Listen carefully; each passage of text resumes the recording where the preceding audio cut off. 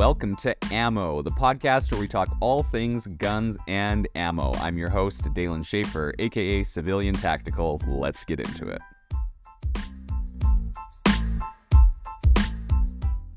In this podcast, we are going to discuss the best handgun options for beginners and home defense, and these options are actually good for everybody.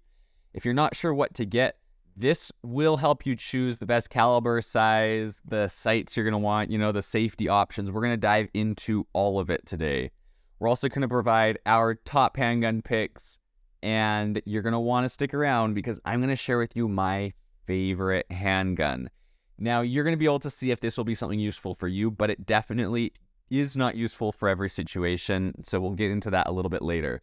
So first of all, caliber is important when choosing a handgun. So when it comes to caliber, of course, 9mm is the most popular. You have stuff like 45 ACP cartridges, and you have, 380 auto, all these different things that are clamoring for your attention. If you have a smaller cartridge, obviously you're going to have less recoil. And if you have something bigger, it's going to be more of a hand cannon. But we recommend, and I recommend, 9mm for your first handgun. That's just sort of like the industry standard, and it's going to be the easiest thing for you to find. So when it comes to a first handgun, I would definitely say 9mm is the way to go. Now, there's different types of bullets. There's full metal jacket bullets, which are just a solid chunk of lead, and then there are hollow points.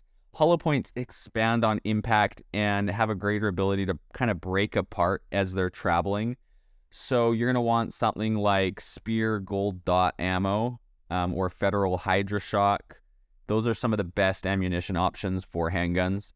But when it comes to choosing a handgun, fit is a really important factor, so it's not something that you're just going to get from this podcast. You're going to want to listen to what we're saying and then go to a gun store and hold these guns in your hands. That's going to help you as well.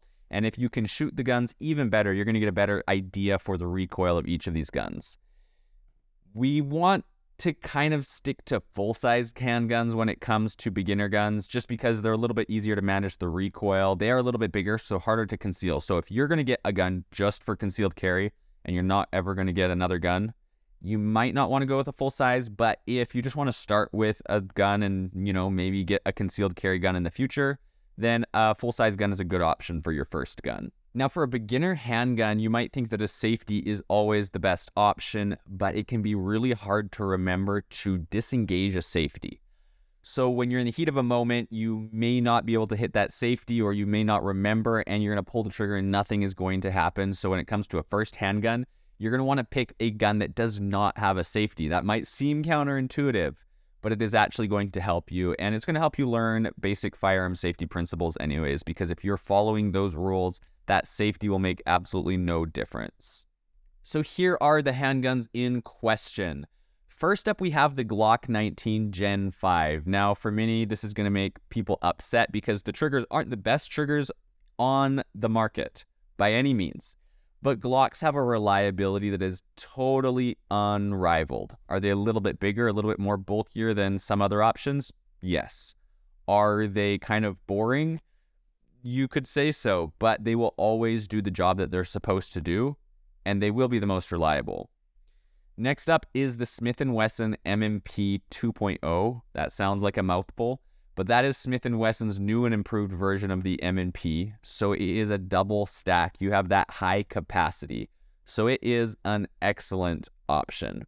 Coming in after the M&P 2.0, we have Sig Sauer's P320, a little bit of a bigger gun, but I've shot this gun personally. It's very easy to manage the recoil on this gun, and because it's big, it's a little bit heavier, so you don't notice that recoil as much.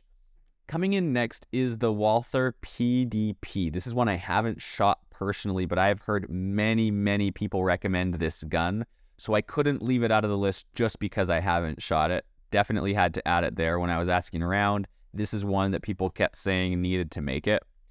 After that, we've got some more Smith & Wesson, some stuff that you don't see typically, like Smith & Wesson's Model 686 Plus. That was also a recommendation from a friend who I trust very highly when it comes to handguns. And so these are some very good beginner handguns, and if you're looking for a handgun, go to a gun store and ask for these. and hold them, feel them, and see how they, are sit in your hand. And if you can fire them, do that as well. But now it's time to talk about a gun that I love. It is my favorite gun, hands down. And you get to decide if it's something that would be useful to you. I don't think it's useful in a carry situation due to the size of the firearm. And that is the Canik SFX Rival S. That is a mouthful. Canik makes some amazing guns with amazing triggers. Their SFX model was a competition model that they developed, their SFX Rival. And it was so good, in fact, people said, hey, what could you do to make this more accurate? Well, you could make it in a steel frame, and Canik listened. They made a steel framed version. That means it's not made out of polymer. So with that, you're going to get a really heavy gun, and it's a big gun too. But with a heavy gun, you get much less felt recoil. That is the benefit to this thing, and that's why I could shoot this thing all day long. The Canik Rival SFX S is essentially the gun that when I'm like, oh, I have to go make some content, film some videos, whatever, I take this gun to the range and shoot for fun. It always cheers me up, without a doubt. People like Mr. Guns and Gear have also been pretty positive about this gun, and it could make for a very good home defense gun, but definitely not something you're going to be hauling with you to the store because this thing is heavy. That is a wrap on the best handguns you can get for beginners. And to conclude, when you choose a handgun, just make sure it fits well. If you have the opportunity to fire it, definitely do that. When it comes to sights, learn your iron sights, then maybe you can move on to something more advanced like a red dot. But I hope that this list helped. Now, here's where, after I've kind of given you some hopefully helpful information, you can help us. In order to grow this podcast, we do need your help. We need 2 minutes of your time to drop a positive review, and that will keep this Pro 2A podcast going. So before you move on, please drop a review, and we would be super grateful. We read them all. And don't forget to follow for next week's episode as well.